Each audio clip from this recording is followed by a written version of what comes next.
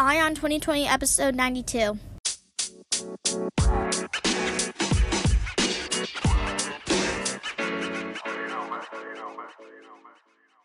Have 2020 Vision with Ion 2020, the podcast that brings you all the news and events in the lead up to the next presidential election. I am Ray Eaton, and I will keep you up to date as we approach November 2020 with a libertarian perspective of all the candidates and their policies along with the news.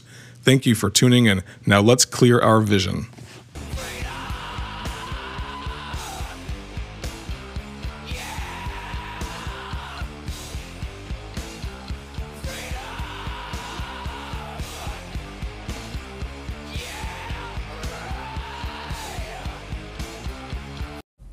Hey everybody, what's up? It's Ray Eaton, your host of Ion 2020, your place that you come to Monday through Friday for the news and the information that you need with regards to the 2020 election and the lead up to the presidential election in November 2020. Taking a libertarian principled stance on this election and bringing you the news and just letting you know what these candidates are thinking, what their positions are, and where they might go wrong and where they might err. And, if they're getting things right, where they might get things right as well. Because some of them do get things right on war and on social issues and things of that nature, right? But a lot of them get things completely off on the economic issues and some of the social issues as well. Like other things like the welfare state and things of that nature there. You got the Democrats, which are making the biggest splashes right now, though. And the reason why is just because it's 2019. Once you get into 2020, you'll start seeing some of these politicians that are, libertarians, Green Party and stuff like that. You'll start seeing them sort of running for office, but you don't really see any of them physically out there campaigning or anything like that right now. You see some of the libertarians that are actually going to some of the libertarian parties' state conventions and things like that just to kind of get their name recognition out there. I've watched a few videos of different people giving speeches and so forth that are suspected that they're going to run for the libertarian ticket.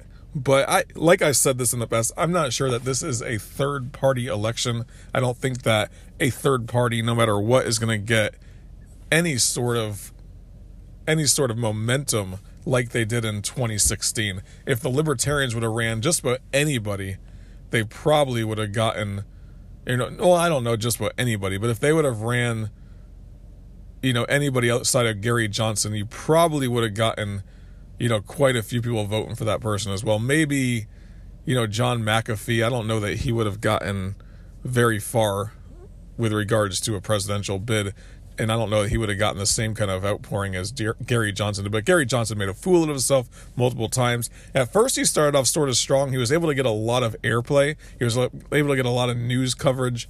But the thing that happened is just he had that specific Aleppo moment, and then he had a couple of other times after that where the news media would challenge him on certain things as well, trying to draw him out into some stupid comment. And that really just ruined it for him. But you know what? He's still got more people to come out for him than any other libertarian ever in the history of the Libertarian Party. Is that a good thing? I don't personally feel like he represented the party and the views of the party very well. That's my feeling. But he did get people onto the wagon. And as long as that wagon is moving towards personal freedom, as long as that wagon is moving towards libertarian viewpoints, at least you get the people onto the wagon. And once they're on that wagon, once they're on that bus, once they're on that train, we can kind of move them through towards the more minarchist view, that more minimalist, minimal libertarian view, that minimal government view. We can move them in that direction, right? We can. But you got to get them onto the vote first. You got to get them onto this, get them into the movement. And once they're in the movement, Ron Paul brought a lot of younger people into the movement back in 2008 and 2012. Now those people are in their 20s and 30s. Who's going to be our Ron Paul for this generation? The younger generation now. They have their Ron Paul, and that's Bernie Sanders, right? They do. Bernie Sanders is their Ron Paul, essentially, but definitely not the same viewpoints as Ron Paul. Bernie Sanders has the viewpoints of socialism, democratic socialism, getting the government involved in every single aspect of your life. And if you don't go along with it, guns are pointed at you and you are forced to go along with it, or you go to jail. And if you resist that jail, then you'll go to sentence of death, essentially, right? So you are gonna do what Bernie Sanders says if he became president. And those kids, that's their Ron Paul right now. So who's gonna be the Ron Paul of the libertarian movement right now? Now, Ron Paul ran on the Republican ticket. He was able to get onto a debate stage, multiple debate stages throughout 2008 or 2007 during the debates, and then 2011 during those debates during the summertime. He was able to get onto those debate stages, and at some point, the media kind of gave him a blackout and did not let him on the debate stages. So I remember one specific debate where I was watching it, and it was that Rudy Giuliani moment in 2008, where him and Giuliani got bickering back and forth, and Giuliani trying to challenged Ron Paul, and Ron Paul, he made that specific point and said that there's blowback, and what we saw in 2000, 9/11, what we saw in 9/11 was blowback for foreign intervention that the United States has in Saudi Arabia. And that was actually written in a book in like 1998 by a CIA agent, right? That they are seeing terrorism spring up, and that's going to cause blowback in our country, and it can cause blowback in our country. And sure as heck it did in 2001, right? And Ron Paul mentioned that, and then Rudy Giuliani decides to challenge him on that and say, do you mean to tell me that you're blaming us, that you're blaming America for this? And Ron Paul stuck to his guns. He could have stepped back, but he stuck to his gun and said, yeah, it's blowback. That's what it is. And even the Fox News host at that point says, do you want to take back what you just said? And Ron Paul stuck to his guns and said no. Ron Paul left that debate thinking that he lost. He left that debate thinking that it was over for his campaign. But you know what happened? I remember watching the debate afterwards. I remember watching the after debate coverage, and Ron Paul got the most votes in that debate for the winner. Who won that debate? And he had like 30-something% of the people that were calling in and getting online and clicking who won the debate. It was Ron Paul. And what the broadcasters did is they wrote it off. And they said, oh, that's just because he has a bunch of kids that are tech savvy that are willing to hop online and do it and do this. They had to write off their own poll on who won and explain it away. So they were out to get him, but there was nothing that was stopping that train from moving forward at that point. People were hopping on that train and going forward towards liberty. People were chanting during that campaign, "End the Fed." A bunch of high school and college kids and young 20-year-olds that have never even thought about what the Federal Reserve is, and now they're thinking, end the Fed. Now they're thinking personal liberty. Now they're thinking, get the government out of my life. Now they're thinking anti-war. Now they're thinking, maybe I can be a Republican and be against the wars. I don't have to go along with the neoconservative movement. That's what they were able to do. That's what he was able to do. That's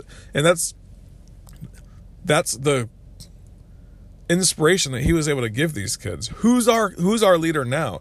Who is that person in 2019? Who's that person that's going to stand up and be that have that Ron Paul, Rudy Giuliani movement? Who's going to be that person that's going to spread that message of liberty to the young people, be that counterbalance against the Bernie Sanders out there who's just saying, that the government needs to provide everything to you. And that's essentially what he's saying. Who's going to counterbalance that? I don't know. I don't see any libertarians that are running now that get that excitement behind them. Adam Kokesh is running. He's decided that he's going to run. I think he declared a year ago or something. And, he's a younger guy. A lot of that authority that Ron Paul has comes from his age, maybe. I don't know. But we'll see. But he's an extremist. He has a very extreme view on, I'm going to go and be the president that's going to declare himself not president, and I'm going to take apart the government. That's what he says he's going to do. Ideally, I think that would be a good thing if he went up there and got rid of all those cabinet positions, got rid of all those bureaucrats up in Washington, and just turned it over to a constitutional, turned it back into a constitutional republic in that sense, right? Ideally, that would be great if he went over there and did that, ended the Federal Reserve, got rid of all of this manipulation that the government does in our lives, got rid of most of the military, all these bases that are overseas, get rid of those. Ideally, those would be good things, but he wants to go even further and end the federal government as we know it. And obviously, that would not be a position that would go over well with the general population of people.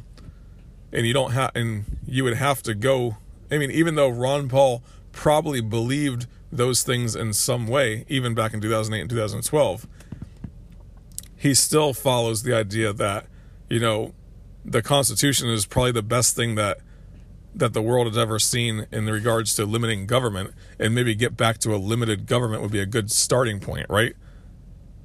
And then we could argue about the rest of that stuff. But I just don't see a libertarian right now who is out there that's going to have that same inspiration that Ron Paul did. You can't even call it charisma, because Ron Paul is not the most charismatic person in the world. He kind of stutters sometimes when he speaks. He sounds like he might be that old crazy guy, but he speaks the truth and he never apologizes for it. And he stays away, like he's not out there saying we need to end the federal government. He's saying we need to end the Federal Reserve. He's talking about programs to get rid of.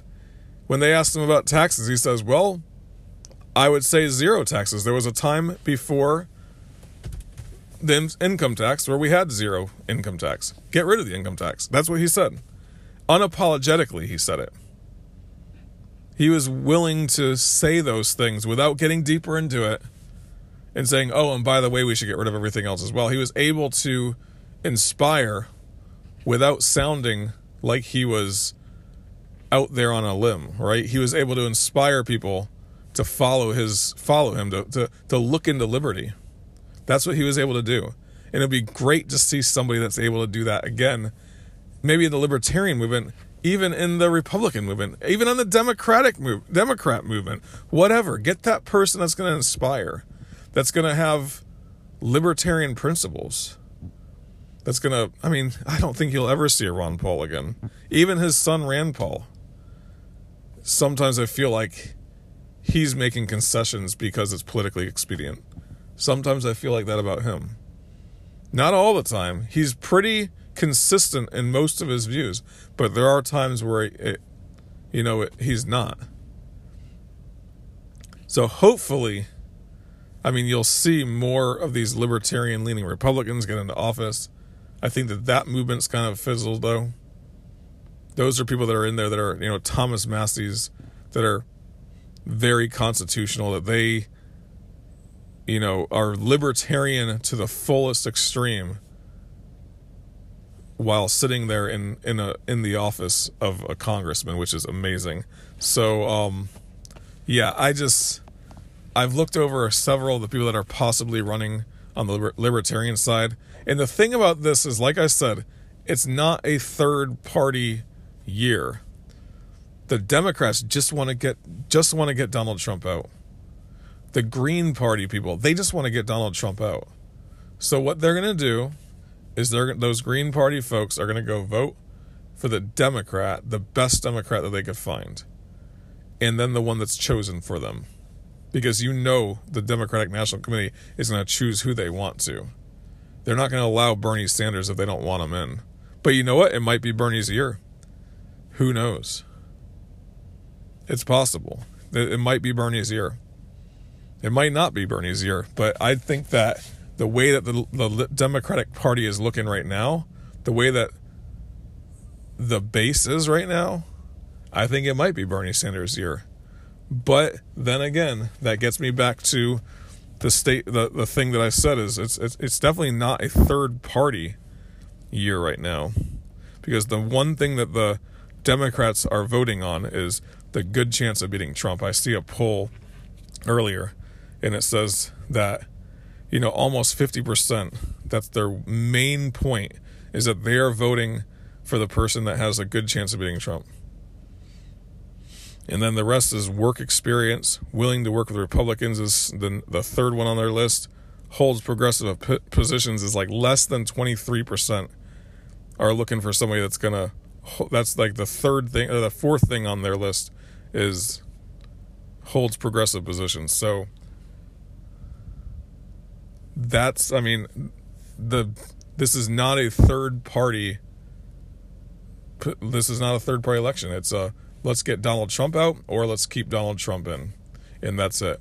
Libertarians, on the other hand, I don't know which way they're going to swing.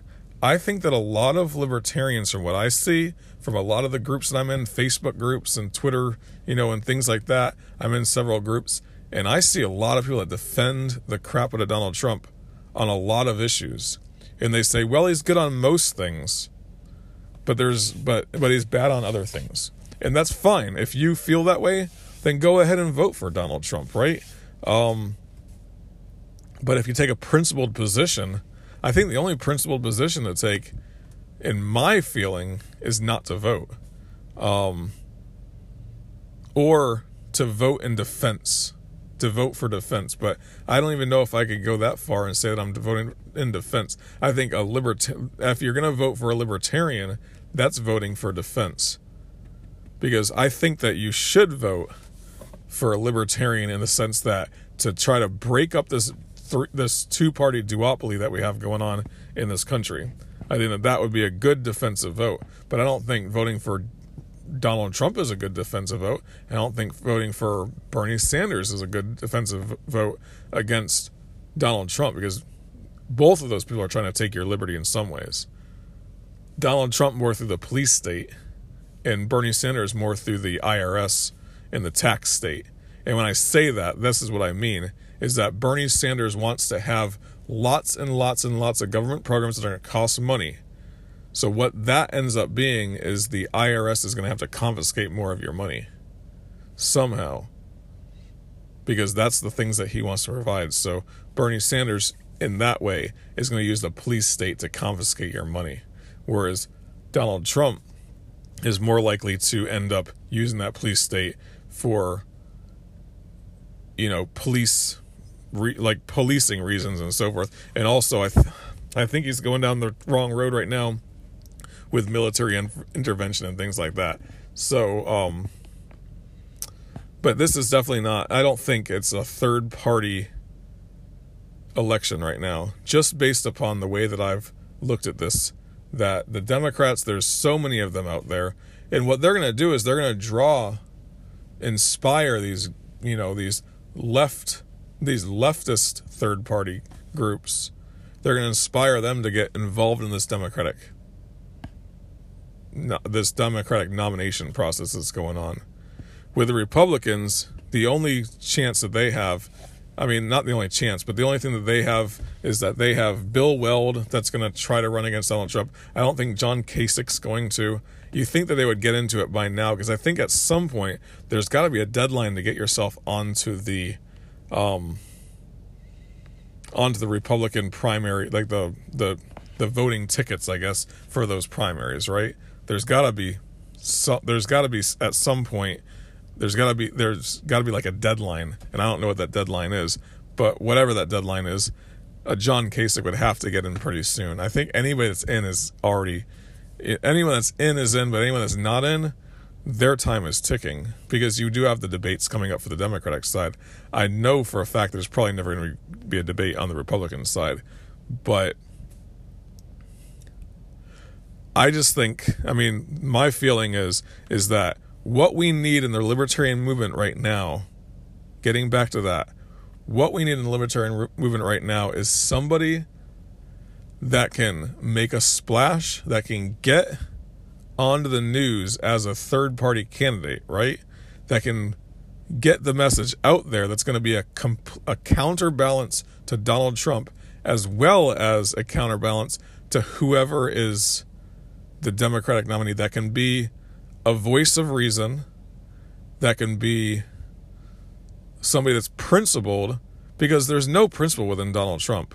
And there's the principle the principles that the Democrats hold is confiscate more of your money so we could provide more programs to the people. So Donald Trump is just, he just wanders wherever principles take him, because he has no principles. So the libertarian that's running, that gets the nomination, has got to be somebody that can articulate a message that can bring people in to the movement, so that in 2024, when you do have multiple Republicans running, when you do have a bad candidate in office, because by that point you're going to be looking at, depending on whether Donald Trump wins or loses, if you have Donald Trump in 2024, then you're going to have a full 15 Republicans trying to run for president, as well as 8 or 9 or 10 Democrats that are running for president, maybe more. Who knows? It might be 50 people total that are running in 2024 if Donald Trump wins. If Donald Trump does not win, then that Democratic candidate will have, that'll be the choice of the Democrats. They're going to go with their guy who's been president for the last 4 years. Then you're going to have Republicans that are lining up. And at that point, you might have somebody like a Thomas Massie that's going to run like a Ron Paul did in 2008. And that would be a beautiful scenario to see, because there is not a libertarian-leaning Democrat in Congress or in the Senate, but there's multiple libertarian-leaning Republicans in the Congress and Senate. And that would be a good thing to see in 2024, and you will see it in 2024 either way. So, getting back to my point, this is not a third-party election. I'm going to cover it, though, because I think that if we as libertarians can get the right person nominated on the libertarian ticket, that person can make a splash that's going to be good for the party. Because when in 2024, when the bickering's going back and forth between the Democrats and Republicans again, as it always does, you're going to have somebody running on the libertarian ticket that can get the same access to the press that Gary Johnson had. You get the same access to the press that Bill Weld had. And if you can get that person to articulate a message that understands how the world works, that understands foreign policy, that cannot be pinned down, I think you got not a winning shot, but a shot to bring more people to the libertarian movement, like what happened with Ron Paul. Because I've said this in the past, in 1999, when I became a libertarian, there was no one knew what a libertarian was. Now I'm at dinner parties in my neighborhood, and I say, oh yeah, I'm a libertarian. Everyone knows what I am. Oh yeah, I'm a libertarian too, kind of, but I vote Republican. Okay, great. But they at least know what a libertarian is. In 1999, I said I'm a libertarian. They thought I was a liberal. They had no idea what I was. So it's a different world that we live in. We need to keep this ball rolling. And the way that we do that is with somebody that can articulate the message well in 2020.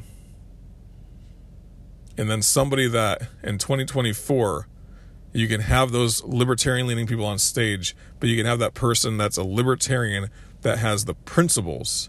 They call it the party of principle. A libertarian that has the principles down pat. And anytime there's a question asked, they go right back to those principles, just like Ron Paul did. Every single time. Honestly. Telling the truth. Never backing down on those principles. That's what Ron Paul did. That's the candidate. That's the candidate that we need. And hopefully we will see that person come forward in 2020 and then also in 2024. Guys, I appreciate you listening to me today. I do. I did not even talk about the article that I wanted to talk about. That's fine. That's fine. I sometimes get off on these tangents, which I think is fine. I think that, those are episodes that I enjoy listening back to, so I can make sure that everything's correct within that episode.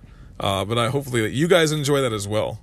And if you do, then go ahead and subscribe to this show and come back tomorrow and listen. But if you don't, then that's fine. You don't have to listen tomorrow either. So, but I appreciate you listening. I do. I appreciate my first-time listeners, and I appreciate anyone that subscribes to the show. If you want to hear it tomorrow, go ahead and subscribe. And if you really like what you hear, give me that 5-star rating and review. And then it is Friday, so you enjoy your weekend, and then come on back on Monday so you can have 2020 vision and have clear vision for the 2020 elections.